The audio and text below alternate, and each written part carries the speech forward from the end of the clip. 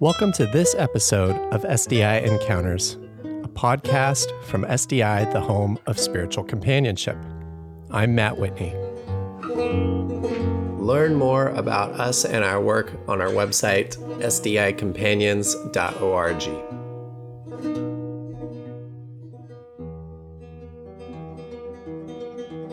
Here at SDI, we have an initiative that brings emerging spiritual companions in the first half of life to our community, helping us weave a web of intergenerational wisdom and practice, which we call the New Contemplatives.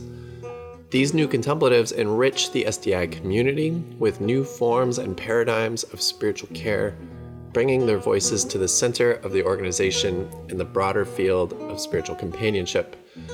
New Contemplatives community is organized by Lizzie Salsic, our New Contemplatives coordinator. And in this episode, Lizzie talks with one of the 2021 New Contemplatives, Nathan Betker, who will be part of the 2021 Renaissance Conference in April.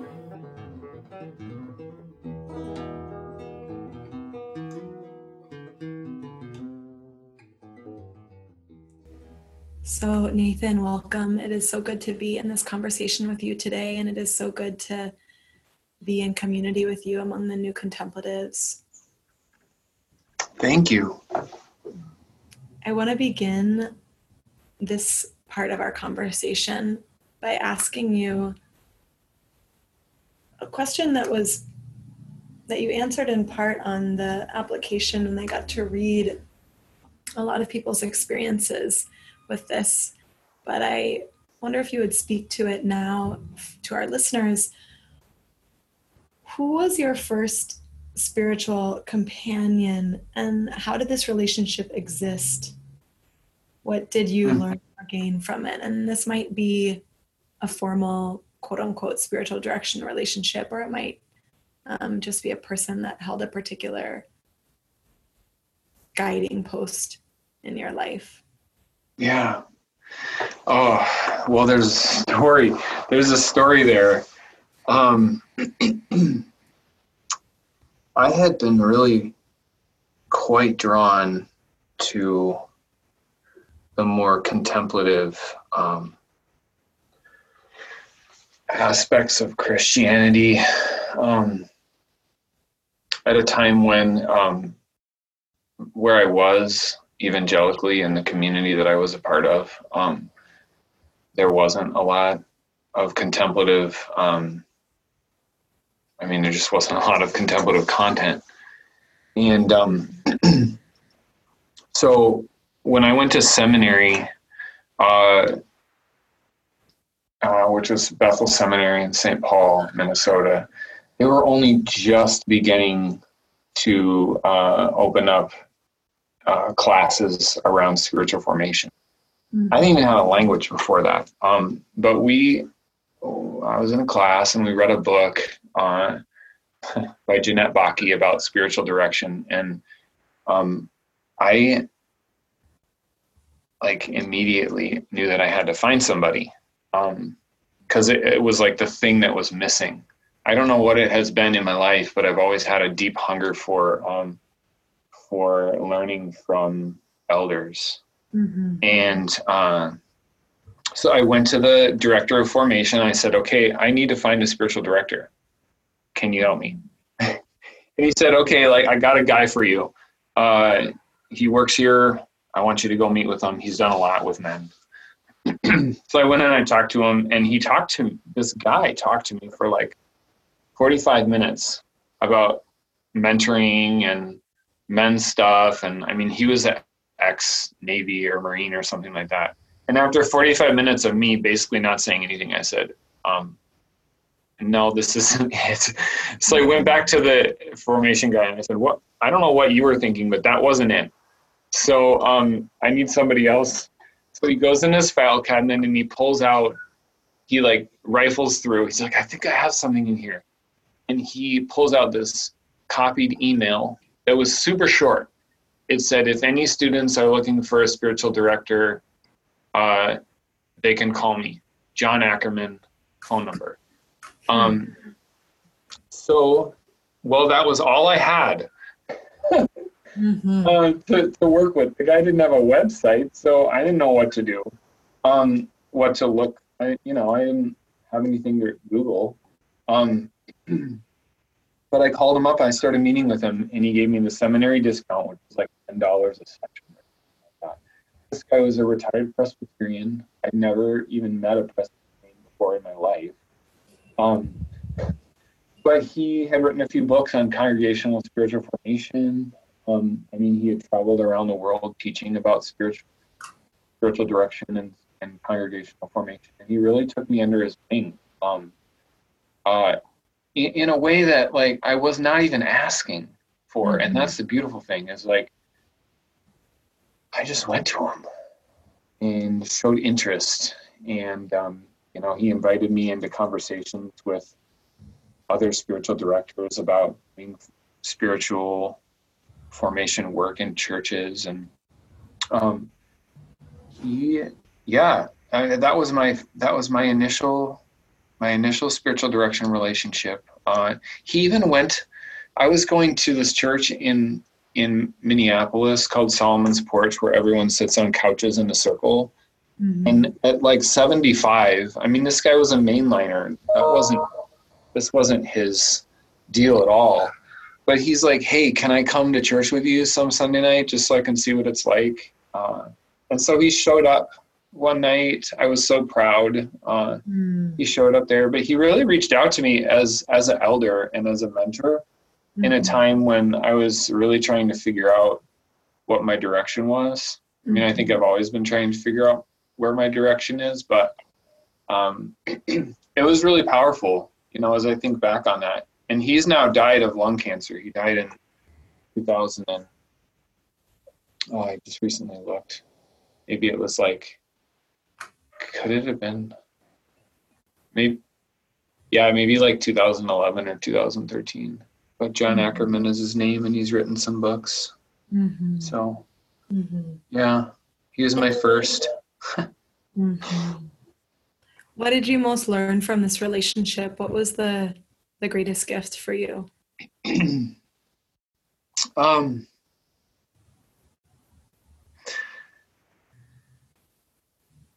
Well,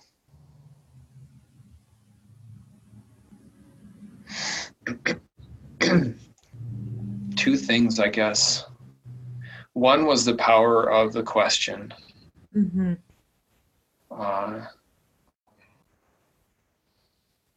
And two was the power of being present. And not just, not just listening, but having a contemplative spirit that oozes through someone's wrinkles in their face and the way that they attend. He had so much presence.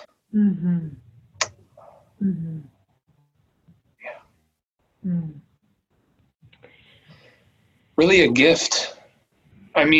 There's no way. I've looked for I've looked for spiritual directors before. Not that hard, because usually the right one comes, but this one he just came to me, not on his own will and not on my own will, but it's such a gift. So, yeah. And you spoke of him as an elder when you were speaking about him earlier, and it makes me think of other things that you've mentioned in your application. And I know that you've studied extensively with Stephen Jenkinson, who speaks a lot about eldering and what it means to grow ourselves as elders. And I'm wondering if you could speak to that, both what that means for you as someone who has elders and how to relate to wisdom in that way, honor elders? And then also, what does it mean for you as a young father, as a young person, to kind of orient your own self in that way? Oh man. Well, that's a big question because everything is heading towards that. Or at least I envision, I would love everything in my life to be heading towards that. And the problem, the struggle is that in so many ways, everything else is not heading towards eldering. But what could be more important? Could you share some qualities? What are the qualities of eldership for you? What does that mean? Okay. So I have to do some stories to paint the picture. Okay. Before talking about the qualities of an elder, because, well, to answer your question briefly, Stephen, and I would maybe say the same.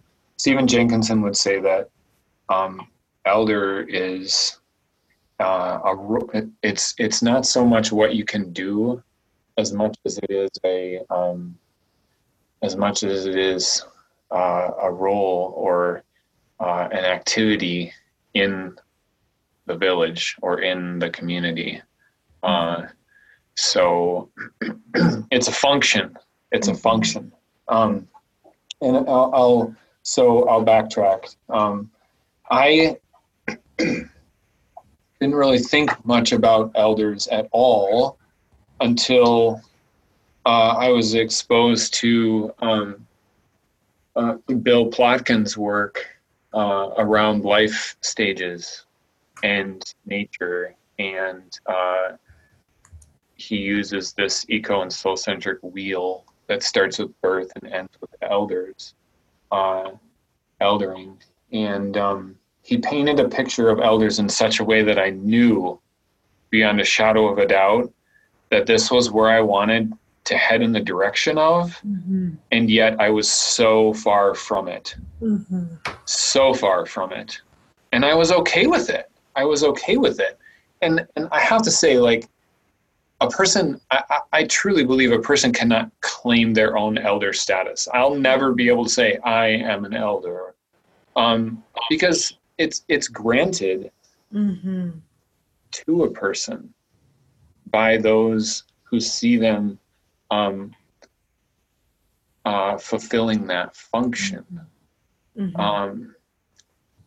So it's hard to say exactly. However, I have maybe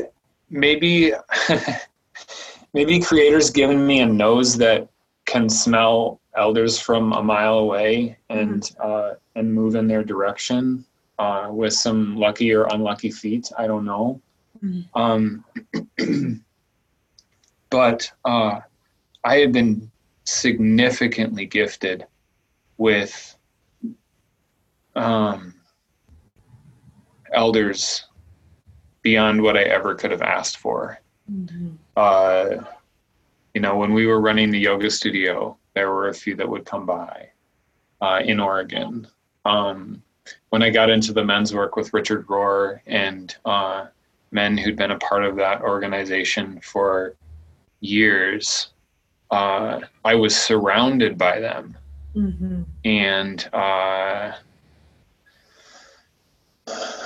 I was probably one of the youngest guys in the group. They were mostly 50s and older, 60s and 70s even.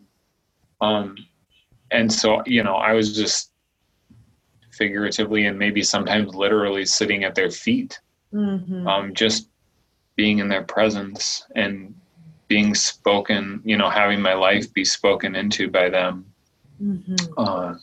And in spiritual direction circles, being one of the youngest ones, or I should say pretty consistently being the youngest one. And then, with Stephen and his work, I heard Stephen on the radio. That's how I heard of him. And as soon as I heard his voice, I was like, yep, I need to learn from this man. And it was as simple as that. But for my boys, I want to be a part of creating a community where elders can be a part of their life. And that means some long range thinking. I call it the long game. When it comes to community and envisioning what the world could be like. I don't know what the world will be like, and I anticipate it's going to be very, very different and probably pretty heartbreaking in many ways. However, if I can be a part of creating an environment where elders are welcome now, then there might be some for my boys.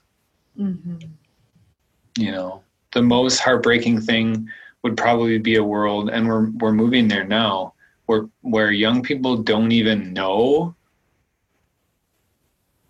to want elders in their life. You know, I mean, some of us think, man, I just wish that there was an older person that could speak into my life. But what happens when we live in a world where young people don't even know to want that? And I think we're going in that direction in a lot of places. I'm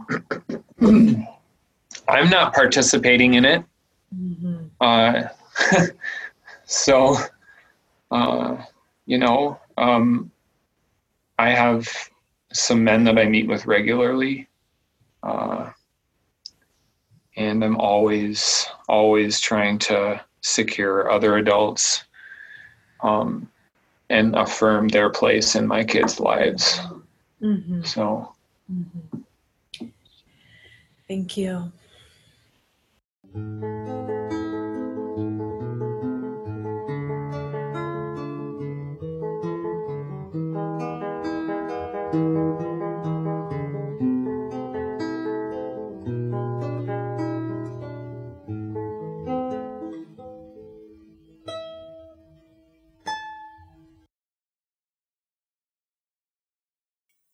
Nathan Betker is a board-certified hospital chaplain and spiritual director from Oshkosh, Wisconsin. Nathan is committed to nurturing connection and community through our relationships, our bodies, our sense of self, the land that we live on, and our experience of the divine. Deeply grounded in contemplative and mystic Christianity and nature-based spirituality, Nathan seeks to consistently invite others into more unitive and loving life, whether it be through spiritual companioning, caring for those in the hospital, advocating for more natural earth-keeping, caring for his honeybees in his garden, or writing. He received his master's in divinity from Bethel Seminary in St. Paul, Minnesota, and certificates of spiritual formation and spiritual direction from George Fox University in Portland, Oregon. I feel an obvious mark of eldership is one who's been through enough, you know, a certain amount, one who's been through some things. And when I think of those things, I think of grief as being such a non-negotiable part of life. Yep. And we were speaking of grief earlier in our conversation, and you spoke of the importance and the necessity of presence, of deep presence inside grief, just being with what is. And I want to know if you could say more about how you engage with grief in your own life, and also how you engage with grief in with the people that you work with in your hospital chaplaincy work, in your spiritual direction work, and your group process. Yep. So, one thing that I would clarify is that experience doesn't necessarily make the elder. We can experience a lot of things and never let it affect us. And I think we live in a culture where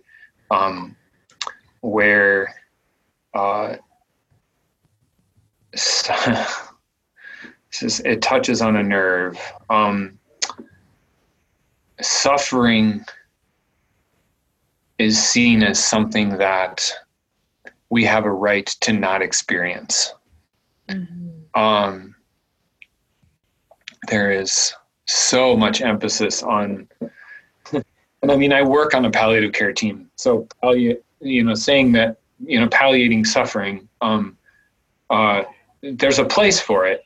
However, on a cultural sense, palliating everything that's negative and everything that's hard, and everything that looks like frailty, that's that's a whole part of of being a human being, that that is being lost, because so many people think they have a right to not have to go through that, So Rilke talks about experiencing everything. He says, live in his famous quote about loving the questions. He says, we have to live everything.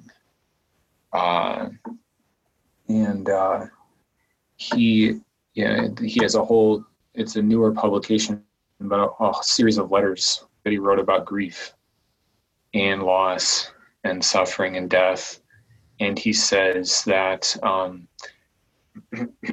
we miss a significant part of the human experience when we don't let ourselves feel the pain that life has to offer, and when we don't get close to death.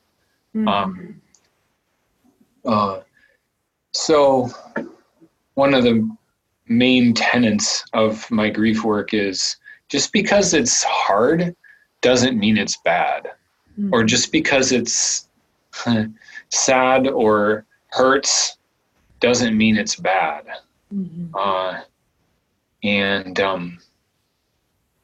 I think that grief is something that we can learn, and that we can access.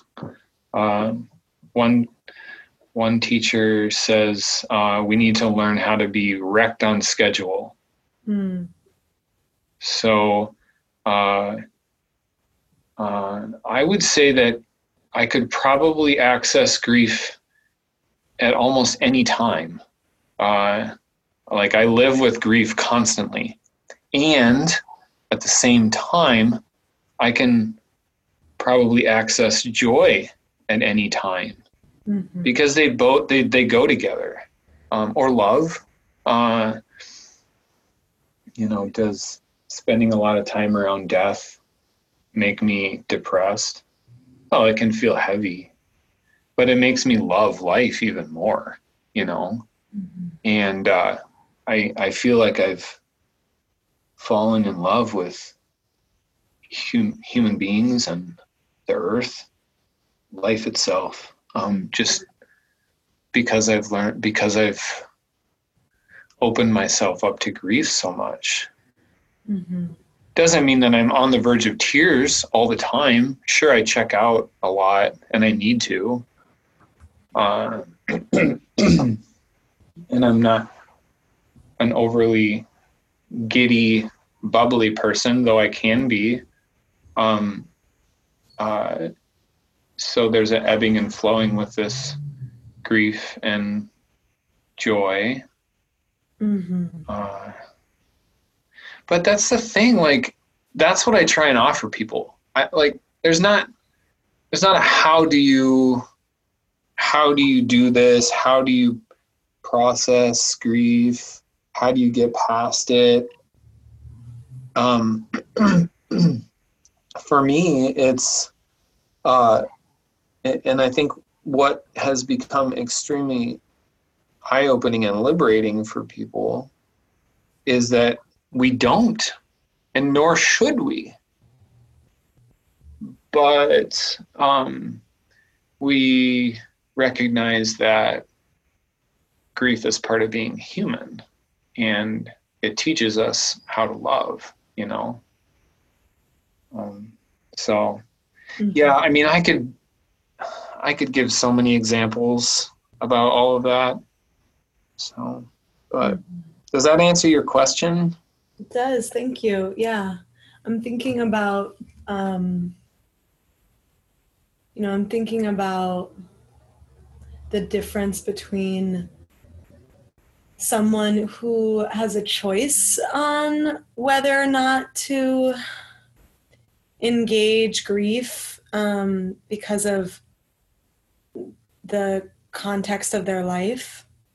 Not saying that some people don't experience grief, but I'm thinking about, in some ways, I guess I could call it like the distribution of grief, collectively. And that for some of us, it is a matter of really opening ourselves more and more to the pain that we carry, perhaps, and also just the pain of this world right now. And then also thinking about those who really have no choice but to be present to grief because it surrounds them in their lives or in their families or in their communal structures, in their communities. And I'm aware of the different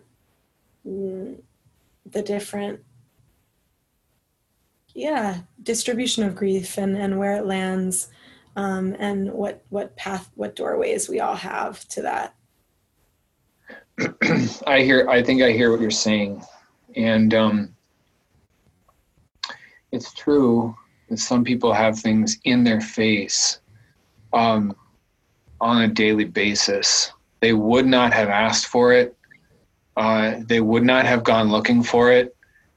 They would trade it, for their right arm or both arms, to not have to go through the grief that they're going through.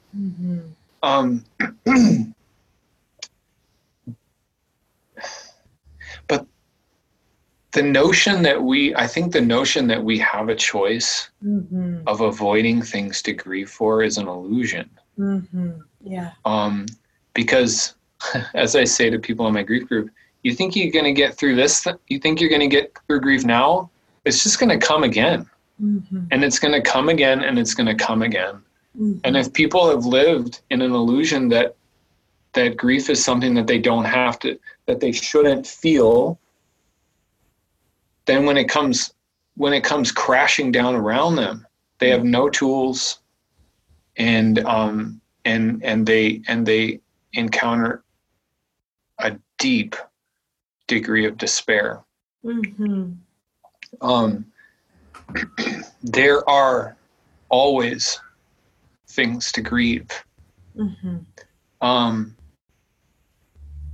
And I think the extent that we are connected to life and to all the beings around us, to the land, is the extent that we can be connected to grief. I don't even have to list the countless just land, earth-related things that we could grieve for. I wouldn't be able to go on. I wouldn't be able to even talk with you because I would just start crying. So,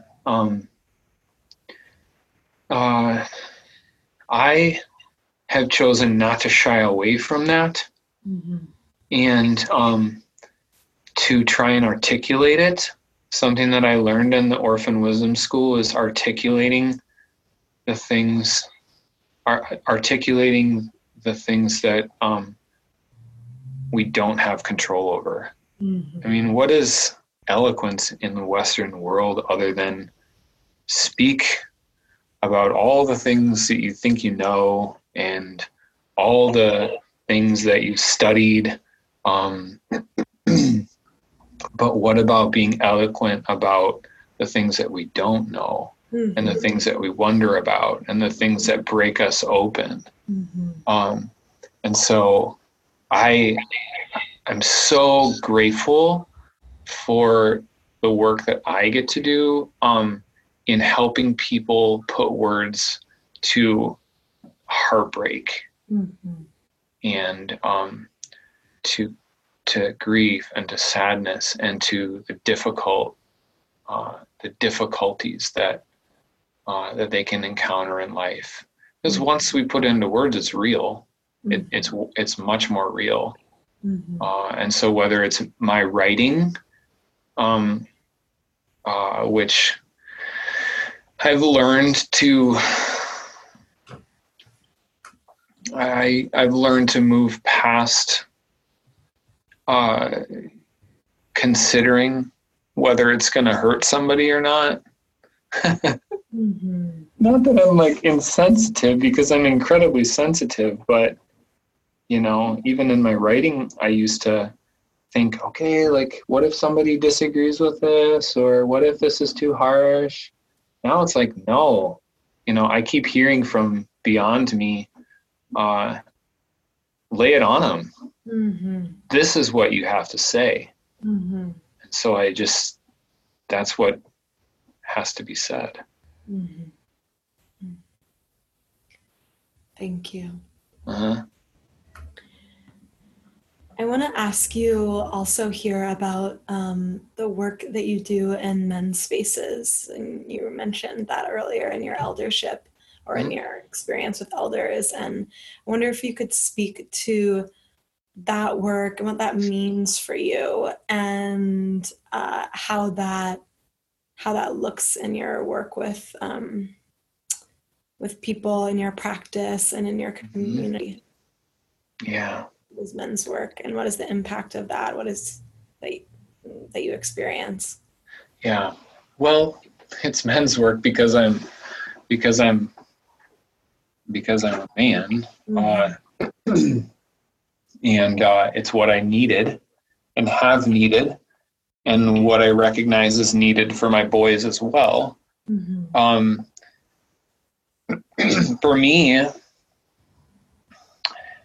I was living in Oregon, and I had picked up wind of people who had been through a rites of passage, a men's rite of passage. And this was connected through the work that Richard Rohr was doing through Center for Action and Contemplation. I had to wait for like 2 years, even after I felt the urgency to go through a rites of passage, a ritual experience of being affirmed, in my role as a leader, as a male in the community, as a future father. This is not common in Western culture, other than in some pretty broken situations like, fraternities in the military or something like that. So I got the opportunity to greet Richard at a talk he was giving, and he said they're going to do one in Northern California next year. That was in 2009 when he told me that, and then 2010 came along, and it wasn't going to happen until November, so I had to wait a whole nother year. But I did this rite of passage, and I was so hungry back then that I just said, I want to get involved with this. So they gave me some opportunity to get a bit more involved, and then they invited me to serve as the probably token young guy on a group that was committed to trying to find some direction of moving the men's work from Center for Action and Contemplation to a new organization, because Richard needed to step away from that. All this time, I'm being surrounded by these men who have done work, who have worked, committed to their communities and to their children and to young people. And of course, Richard himself. So I think I served on that for a year and a half, and we started a new nonprofit, Illumin, And, once chaplaincy kicked in, I stepped away from involvement with that because I needed to. But all that time I was leading men's circles. And, these were men who were speaking into my life. I was speaking into their life. And I anticipated that they were going to be speaking into my son's lives as well. And because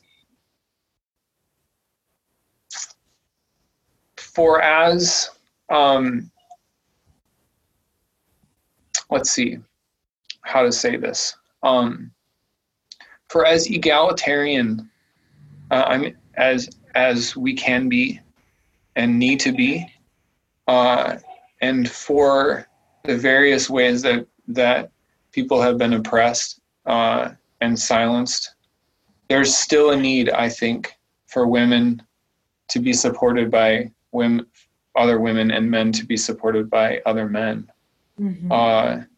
This is village culture. I mean, for thousands and thousands of years. And it's not just human either. And so I recognize it as a need, but I also recognize it as something that's distinctly missing. Because of the destruction of village culture, because of the immense priority of the nuclear family. There's so many cultural things that I don't have to get into. But I think it's pretty clear that, at least to me, that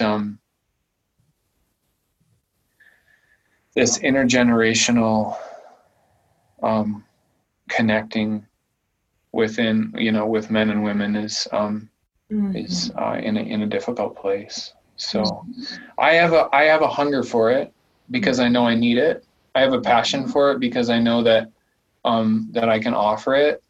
I've had some very wonderful conversations with many different men, whether it be in the hospital, going through all different kinds of things, or whether it be, through spiritual direction, or, through groups. So, yeah. Are you still a part of the leadership team with Illumin? No. And it's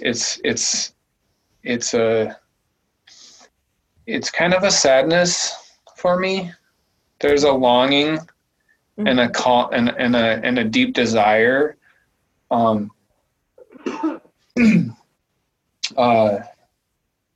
deep desire to be back in that. I went to a weekend conference in Minnesota since I've been back here, but there's not much of a chapter in Wisconsin. And the other difficult thing, and this speaks more to our culture, I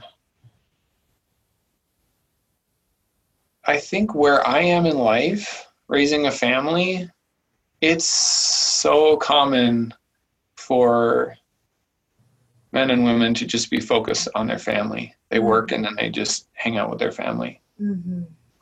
It seems like it's kind of the norm. And I get in that place. And at the same time, I have a trust in life and how life will unfold for me.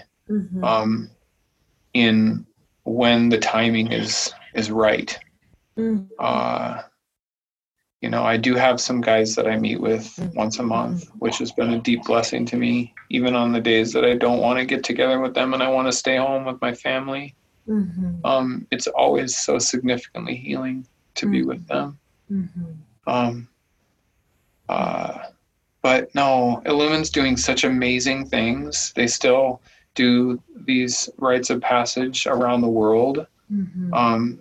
For men, they have developed a way of sitting in council not just face to face, but I think even virtually. And they have this very profound process of engaging men on their spiritual journeys and helping them grow towards elderhood, at least to do the work so that they're ready. Yeah. I appreciate the work and the conversation so much. And I'm aware in me as well, the growing edge around gender identity and expression, and like how we continue to make space for, do the work that we all need to do, and fill out, I'm just wanting to add into the wholeness of this conversation, the spaces for people with gender variance to have support and community, and just the complexities. I experienced this, this relates, that's kind of why I asked you if you were still on the leadership team at Illumin, because I think about organizations and how they're engaging with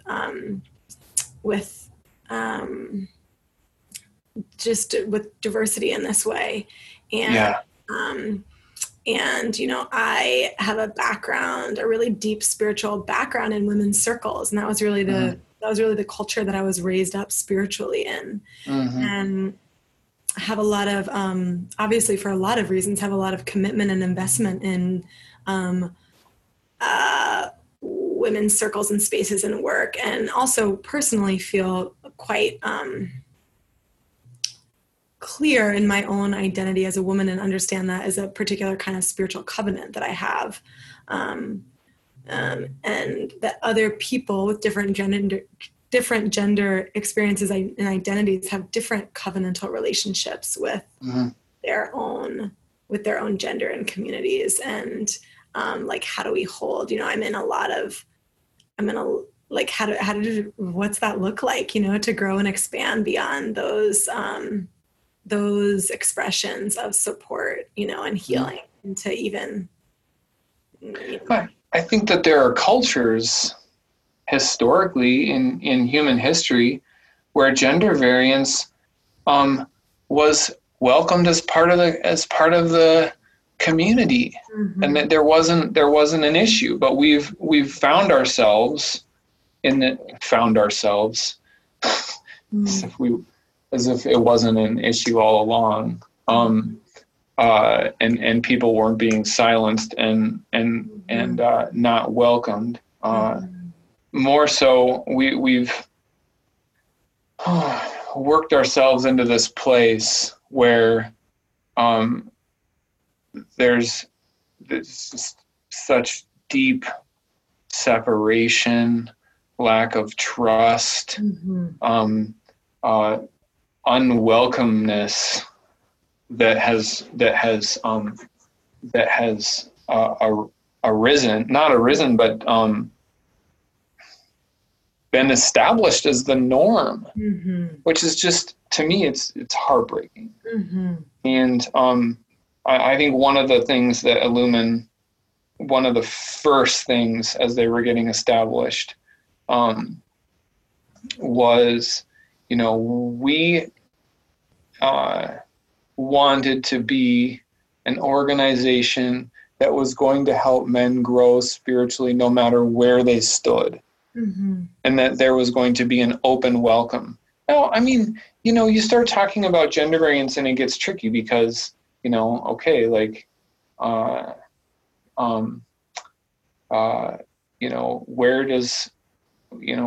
does someone want to get involved? But I think if the welcome is there and the openness, that's the first, that's a big step, so yeah, it's just, I hope, I see evidence of people beginning to be more open and compassionate with each other, and be more welcoming. We have a long ways to go, But for those of us who are affirming and welcoming, we get a chance to be allies and to speak the importance and the need of all different gender variants, all different cultures, all different voices. Everybody needs to come to the table, or we can't be whole. And that's the thing. Like, there's to me, I'm becoming increasingly not intolerant, but non-participatory in any sort of autonomy, as much as what I desire is to be a part of integration and connection, interconnectedness amongst humans and amongst the more than human world. We've been living in an illusion of autonomy for much too long.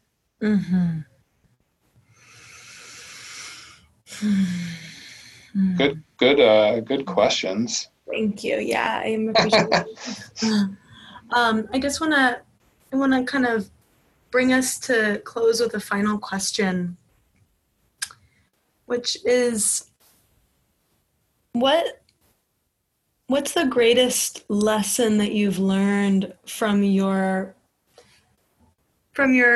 spiritual companionship practice, or those that you see in spiritual direction? What has been the greatest lesson that you've learned?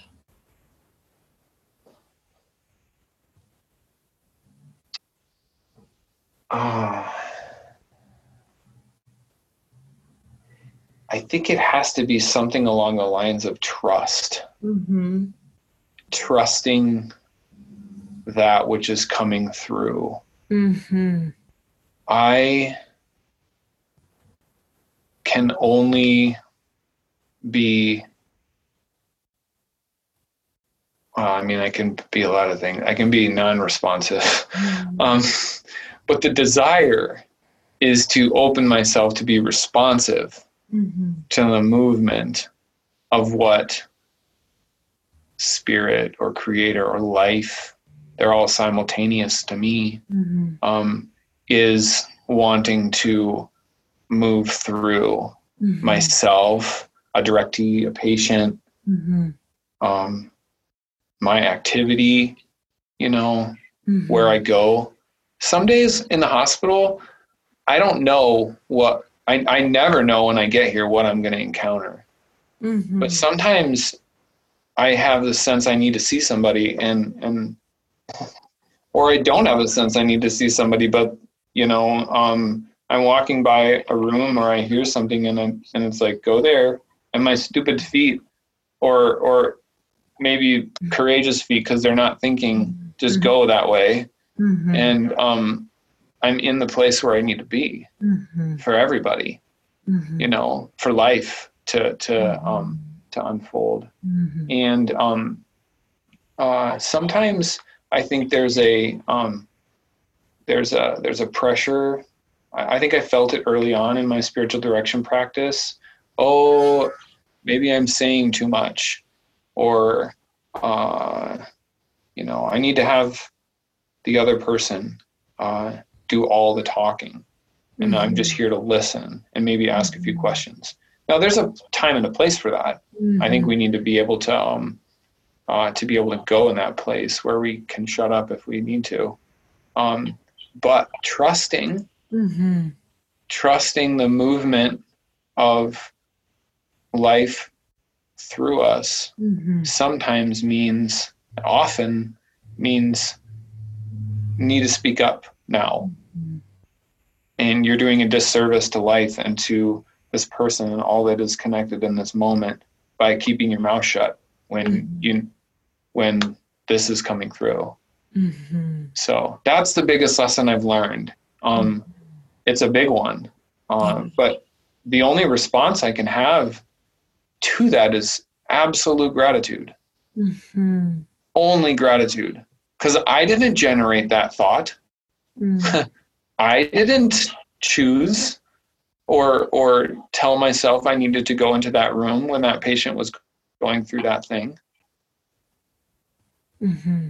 I was probably getting in the way of that more than anything, but it came through, and I'm just so grateful. Mm-hmm. So, yeah, that's it. Registrations for SDI Renaissance 2021 are now open. Everyone is welcome to attend and be nourished by this conference. Go to sdicompanions.org for the details and registration options. If you're enjoying this podcast and you want to help us share and spread the word about the life-giving practice of spiritual companionship, you can help us out by subscribing to this podcast through your favorite app. You could give us a like or even write us a review. Thank you for listening. This is Matt Whitney with Spiritual Directors International. Thanks again for listening. Your time and your presence here are deeply appreciated. If you liked this show and would like us to continue making them, please do subscribe now while it's fresh on your mind. Also, we would love to hear from you, so please feel free to send in your comments and suggestions to the email address podcast@sdiworld.org. SDI is the home of spiritual companionship. Learn more about us and our work on our website, sdicompanions.org.